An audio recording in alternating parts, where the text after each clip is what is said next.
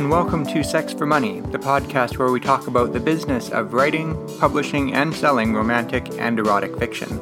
I'm your host, Cameron D. James. For those who are tuning in for the first time, I am an author of gay erotic romance and gay erotica. I'm also the publisher over at Deep Desires Press, and we publish romantic and erotic fiction of all romantic pairings. And I also publish other erotica stories under some other pen names as well. So I have about 100 publications out under my various pen names, and I've done a whole lot of editing and publishing in the genre with other authors. Today we're going to be wrapping up our 3-part series on the different approaches to writing romantic and erotic fiction, and really this applies to any genre that you choose to write in or that you want to write in. Just because this podcast focuses on romantic and erotic fiction, any examples I use will be sort of in those genres. However, you could easily take these approaches for your science fiction project, your horror project, your young adult novel, whatever you want. So to summarize, 2 months ago we talked about writing for yourself, and that's the approach where you write the story that you want to read, and you don't really necessarily consider is it something that the marketplace needs or that is selling hot on the market, and you also don't necessarily consider is this what my target audience wants. You might not even know what your target audience is, other than your target audience is someone like you. For example, with my main pen name, Cameron D. James, a lot of what I write is writing for myself. I write the stories that I want to write, and I don't necessarily consider the market or the audience so much. I do to a certain extent. It's really difficult to write under one of these approaches without considering the others at some point or another. What will differ between person and project is how much balancing you do between those 3 different approaches. So, as I was saying, with Cameron D. James, I do a lot of writing for myself versus writing for the market or writing for an audience. The best example I can come up with that is right now I'm working on a novel called New York Heat, and it is a sequel to my Go-Go Boys of Club 21 series and a sequel to my Men in the Hot Room series. So basically, 2 separate series are going to merge/cross over in this new book, and, well, I guess a new series, because I have a couple sequels planned after that. But I'm writing what I want to write, and the novel is ending up being really long. I'm at 140,000 words right now. It'll probably end up around 180,000 words. For anyone that is listening that doesn't necessarily write, if you're just sort of a reader that's listening in on this podcast, 180,000 words is approximately 2 full-length novels. The average novel is about 70 to 90,000 words, so we're looking at 2 full-length novels, possibly a little bit more than 2 full-length novels. So it's going to be a long book. I don't know if it necessarily has a super marketable hook. I don't think I could summarize a story in 1 sentence. It's sort of a thematic novel on the meaning of family/community in the LGBT community in New York City, and how that comes to a head when there is a crisis that faces a community. Now, that doesn't really sound like a romantic/erotic title, does it? That's because I haven't nailed the marketing on it yet. There is a ton of sex in it, which I guess would be partly writing for me, partly writing for the market, partly writing for my audience, because I know all 3 of those approaches want lots of sex in the book. So New York Heat is entirely sort of a passion project that I want to write for myself. The second approach was to write for the market. That's where you research what is the hottest selling genre, what are the hottest selling titles in those genres, and what are the commonalities in those hottest selling titles. So that would involve a lot of research. Ideally, you might buy and read the top 5 titles in a certain category, really analyze their story structure, their character types, their plot devices, any cliches they use, any tropes they use, and try to incorporate that into the novel that you're writing.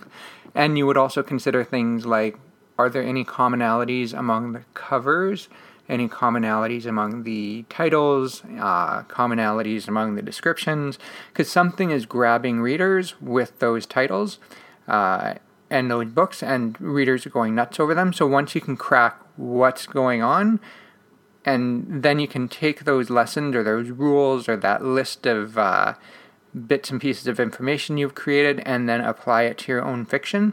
So you might not be writing necessarily something that you're interested in, or that maybe something that you're not entirely passionate about, but you know it's what the market wants, so you write that.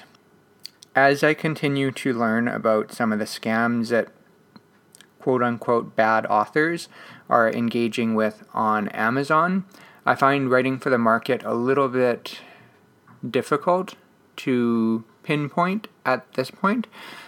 So to give you some summary backstory, and I'm not entirely on top of all of this, so don't quote any of this as fact. However, when an author chooses to publish on Amazon, if they go through Kindle Unlimited, which means you are exclusive to Amazon, and Kindle Unlimited subscribers on Amazon can read your book for free, and then you get paid per page read, and right now I think it's about under half a cent per page. So basically your books are super easily accessible to those who are in the Kindle Unlimited program on the customer side, and so you're going to get a lot of people in that program reading your books. This has led to scammy behavior. It always has. If you have any sort of plan where people can get money on the author side, of course there are going to be people that engage in questionable practices. The thing that's really coming to head right now is book stuffing. That's where an author who engages in book stuffing puts their book up on Kindle Unlimited. The actual novel might be the first 10% of their ebook file, and the remaining 90% is all sorts of extra junk that they've added in. It could be the book repeated 10 times. It could be start with the actual book and then you have all these other old books. It could be the actual book and then literally garbage for the rest of the 90% of the ebook file.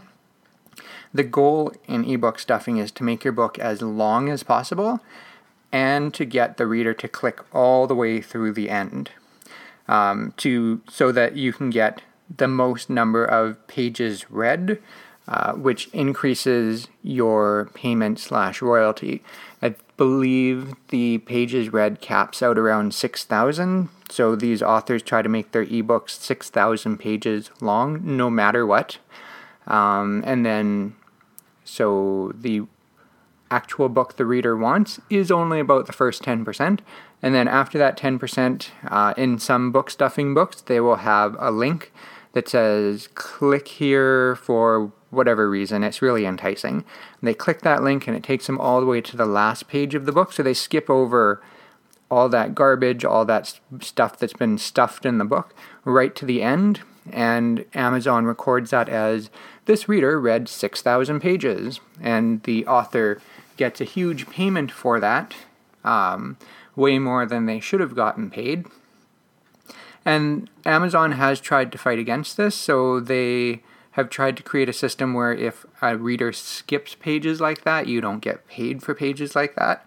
However, it is not a perfect system, and there are people that report that if a reader skips 5,000 pages, that the author is still getting paid for it in some cases. And there are also authors who have talked their readers into manually just click through every single page. If you want to support your author, if you really love this author, you will do this for them. So there's all sorts of scams and manipulation to get readers to make their way all the way through a 6,000 page book. I do want to highlight that book stuffing is different than bundling. If you are bundling, say you have a series or a bunch of books that are very similar in theme and you want to create a bundle, if you clearly label it as a bundle and the description makes it clear that there's a bundle and the description also includes information on everything that's in the book, that is totally legitimate. With book stuffing, they avoid all of that. So if I were to book stuff, and I'm not in Kindle Unlimited, so I couldn't, and also I believe book stuffing is unethical, so I wouldn't. But if I were to book stuff, let's say we've got my short story, Bathhouse Nights. If you haven't read it, I recommend you go out and read it. Anyway, Bathhouse Nights is a short story. I believe it's about 10,000 words long, which is, I don't know, maybe 30 Kindle pages. If I wanted to book stuff, then after that 30 Kindle pages, I would probably put in every single book I've published, which for that pen name, I don't know if that even comes to 6,000 Kindle pages. So then if I'm desperate to reach 6,000 Kindle pages, I would then maybe stuff all the books in again. So I've got Bathhouse Nights, every other book I've published, and then I repeat every other book I've published. And my goal is to get the reader, to click all the way to the end of the book so I get the maximum payout possible for that book. Really, I should have gotten, well, if it's 30 pages, half a cent a page, 15 cents, if I'm doing my math right. I should have got 15 cents for someone reading Bathhouse Nights. But if the reader clicks all the way through to the end, I believe the payout caps out around $15. I think my math is way wrong. Anyway, it caps out way higher than I would have got if someone would have just bought the book flat out. So that's book stuffing, and that is different than bundling. Oh, and also with book stuffing, I would be advertising that book as Bathhouse Nights, and I would not mention every other book that's in there. That's part of the deception aspect of it. And there's a whole bunch of other practices that go into book stuffing. If you're really curious what certain authors are up to, you can go and research. Of course, do not engage in any of those because they are unethical. Amazon is cracking down on book stuffing, and so if you engage in book stuffing, your account is at risk. And then also you will be shamed by the romance reader and writer community. There's a real backlash against it right now. So don't do it, but it is helpful to know what other people are doing. So the reason we got on that tangent... Oh yes, I said that researching the market isn't exactly reliable, and it's because of book stuffing, because unethical authors are gaming the system in every way possible. The best sellers in the romance genre aren't necessarily best sellers. They're the ones that can manipulate Amazon the most. So that's why it's a bit questionable,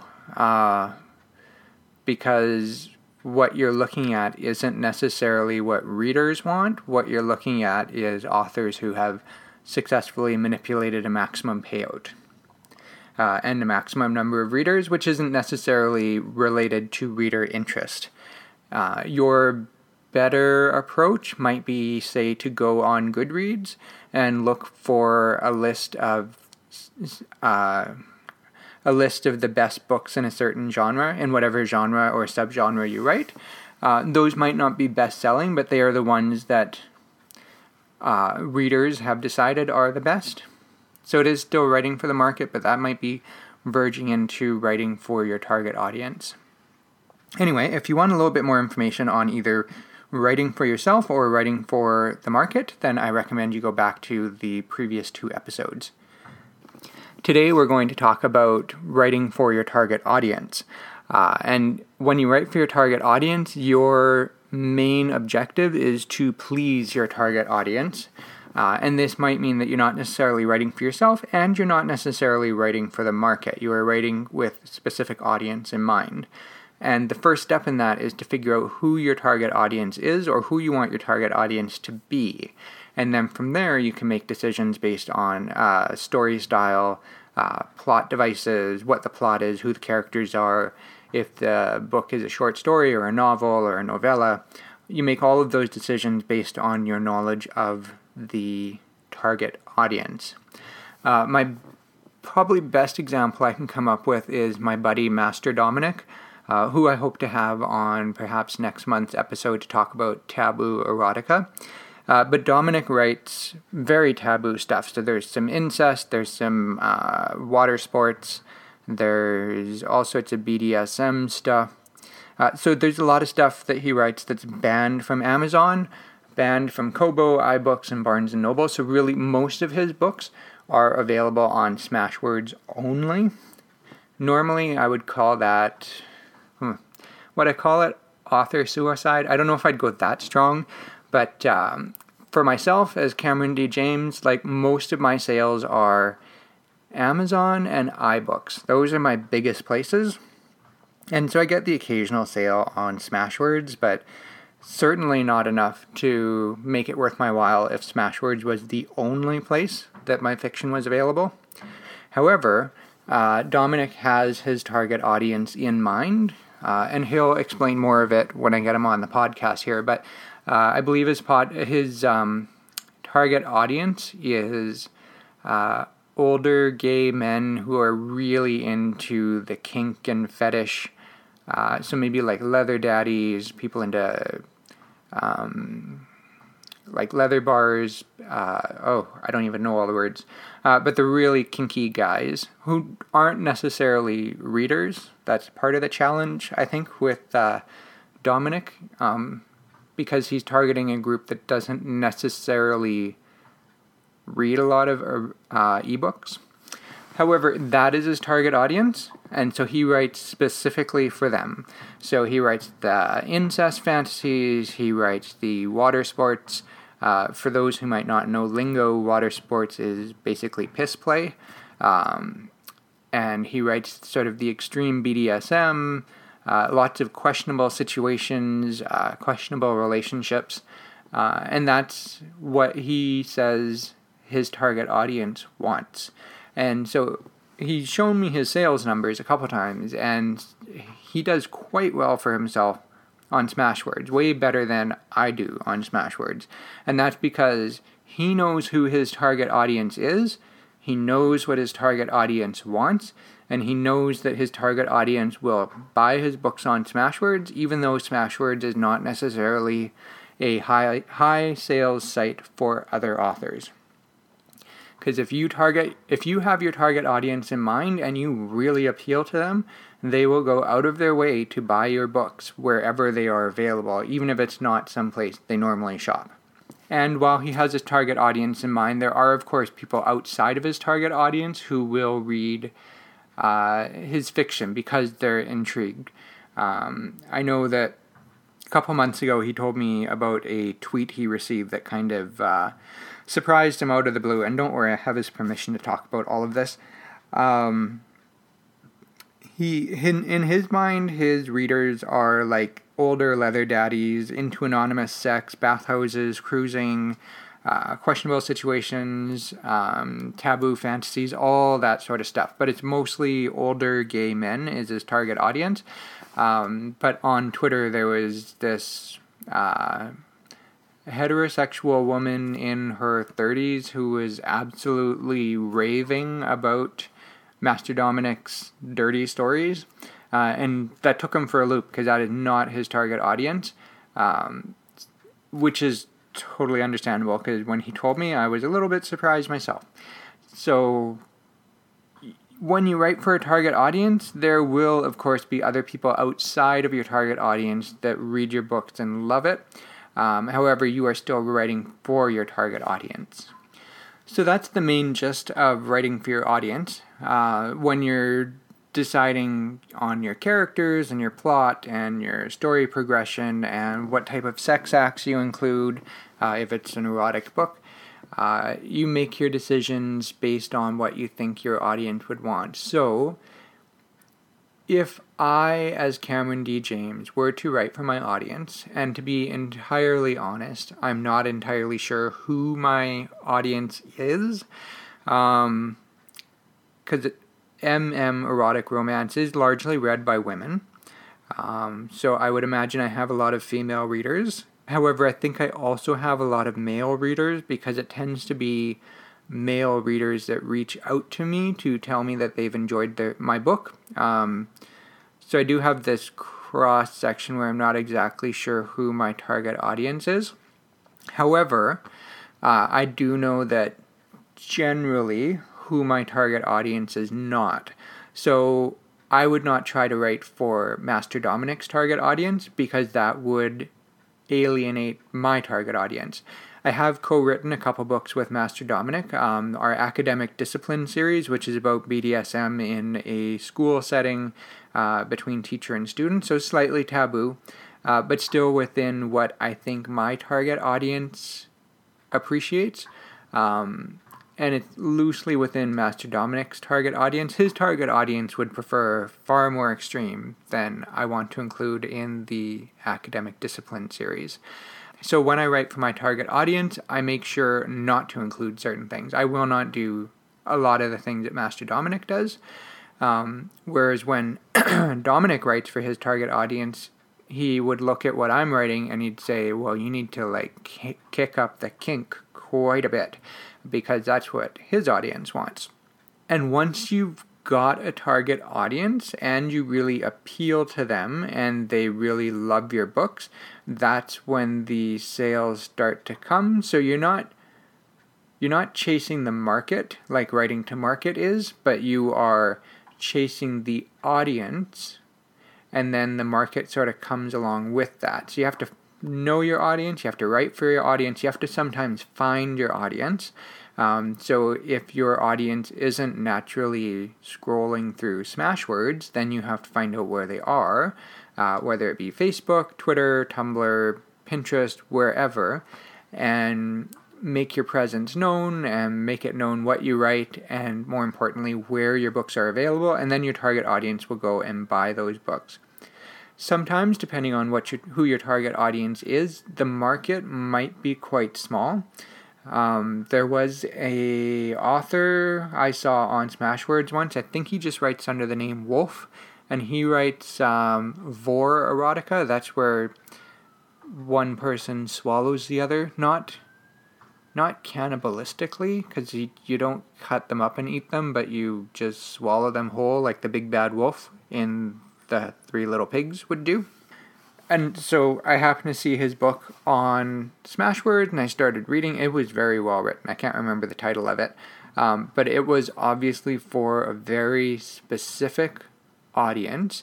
And I would imagine the audience for gay vor erotica is probably very, very small.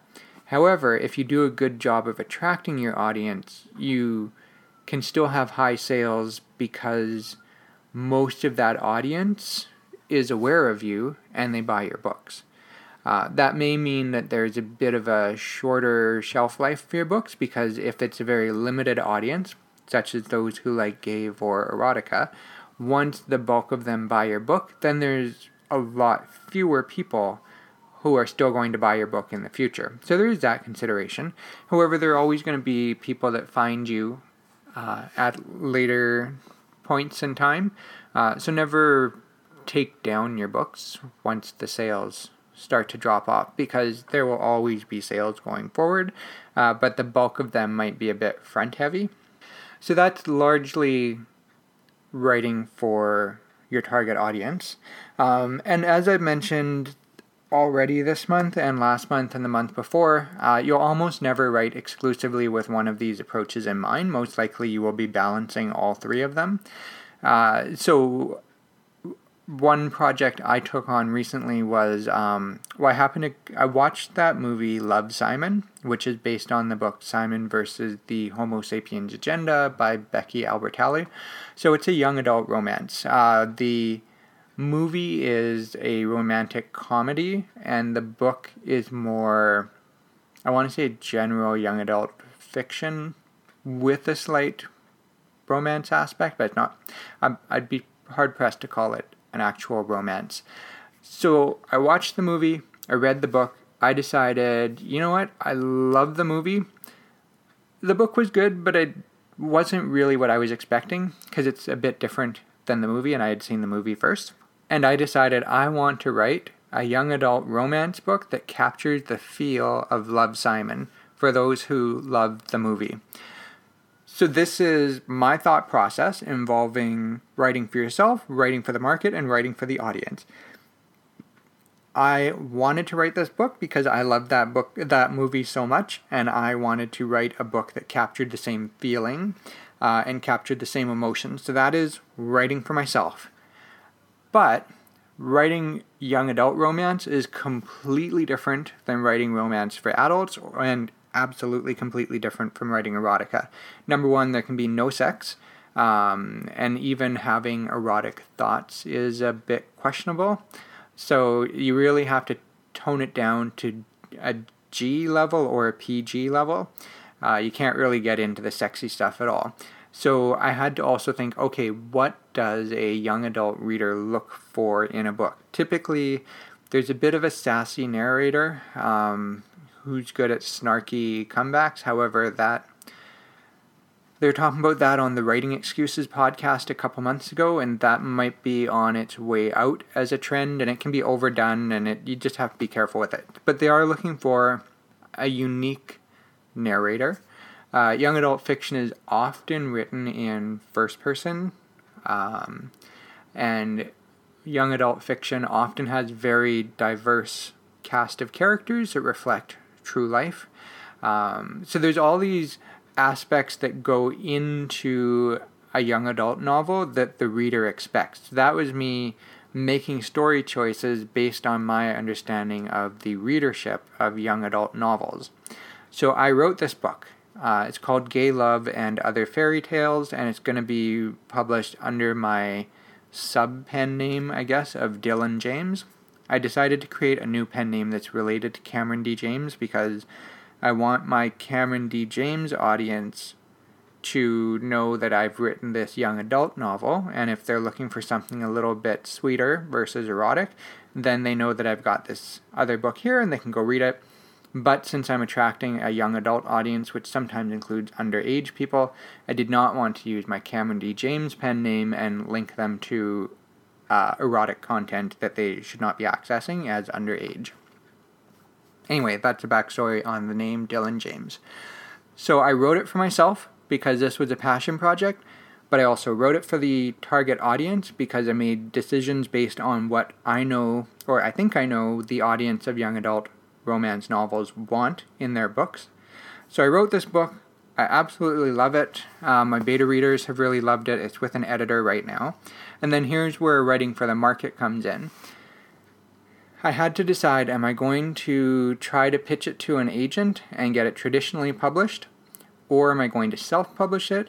Or am I going to try to publish it through my company, Deep Desires Press?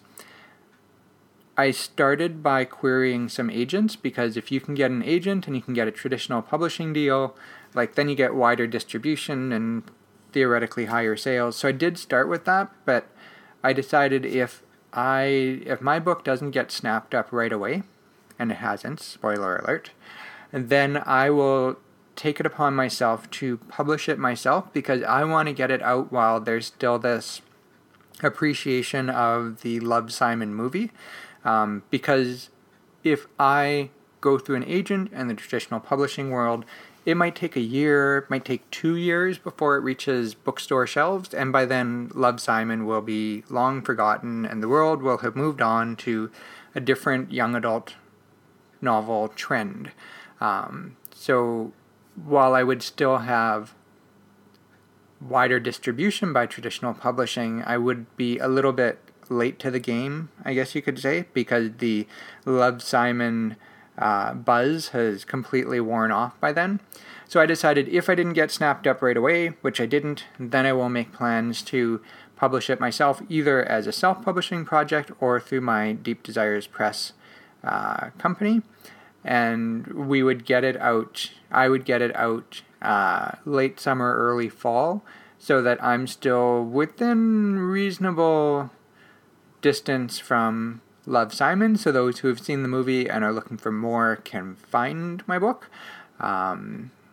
If Love, Simon viewers are looking for books, there will of course be people who have never heard of Love, Simon who will be looking for books like my book. So it's not entirely dependent on Love, Simon, but Love, Simon was a serious consideration in my publishing schedule.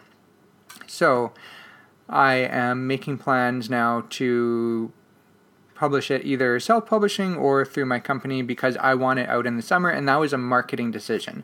That was writing for the, well, I guess not writing for the market, but publishing for the market. I want it out by a certain time to catch a certain market. In the process of writing, publishing, and eventually selling this book, I considered writing for myself, writing for the audience, and writing/publishing for the market. So it is nearly impossible to consider only one approach and not any of the others in your decisions. So that wraps up our 3-part series on writing different approaches to writing erotic and romantic fiction. If you missed any of the earlier episodes, definitely go back and check them out. And so looking ahead on our podcast schedule, I'm hoping that next month I'll have Master Dominic on and we'll talk about taboo erotica and what are some considerations if taboo erotica is what you want to do. And we'll talk about why Master Dominic writes taboo erotica, because it is an interesting discussion, I think. Because Amazon is the world's biggest bookseller, I believe, on the internet. And so if they're the world's biggest bookseller, why would you write taboo erotica that is not allowed on Amazon? So he's trying to build a writing career that largely avoids Amazon. I know he has a few things on Amazon, but most of his stuff is not there. So we will talk to him hopefully next month. If not next month, we will talk to him very soon and find out about that end of the erotic pool. Shortly after that, hopefully the month after that, I'm going to have my first deep dive episode where we talk about safer sex practices in romantic and erotic fiction. And that will be a much longer episode featuring a lot of interviews. I have on my second episode of Sex for Money, I believe, I had Ian Lewis on the podcast. And after the podcast, I recorded a little bit of an extra episode to get his take on safer sex in erotic fiction. On my other podcast, the Deep Desires podcast, I just interviewed Jessica Collins and Siren Suing on safer sex practices in romantic and erotic fiction. If you want to listen to that episode, go to deepdesirespress.com/podcast or look for the Deep Desires podcast in your podcast app or website. And it is, right now, it's the most current episode. So we will have an excerpt of that interview on my deep dive episode. I'm hoping to have Master Dominic appear on that episode as well. I will talk about my approach to safer sex in romantic and erotic fiction. And I'm hoping to have someone who's either a sex educator or someone who works in an organization that deals with safer sex practices to talk about some of the realities of safer sex. That will be hopefully, let's see, this is July, Master Dominic in August, so that'll hopefully be a September episode if I can get my act together in time. And really I do have over half of the episode recorded and saved already, so it's just a matter of doing a couple other interviews and editing it all together. So that is looking ahead. If you have any feedback on writing for yourself, writing for the market, or writing for the audience, or if you have any opinions on safer sex in erotic and romantic fiction, or if you have anything else that you want to say to me, I definitely invite you to email me. I'm Cameron@indieerotica.com. That's Cameron@indieerotica.com. Or I'm easily found on Twitter @Cameron_D_James. That's @Cameron_D_James.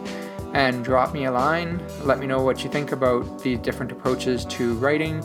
Let me know what you think about safer sex practices in romantic and erotic fiction. Or if you have anything else to say, just let me know. And I wanted to remind you that this podcast is on Patreon. Patreon.com/sexformoneypodcast. And if you support at $5 a month or more, you'll get my eternal gratitude. You will also get some book promotion services through the Indie Erotica website and the Indie Erotica Twitter account. So definitely check that out if you are looking for some assistance with book promotion, or if you just love this podcast so much you want to throw a couple bucks my way. definitely check that out. That's patreon.com/sexformoneypodcast. And that brings us to the end of this episode. Thank you very much for joining me, and we will talk to you next month.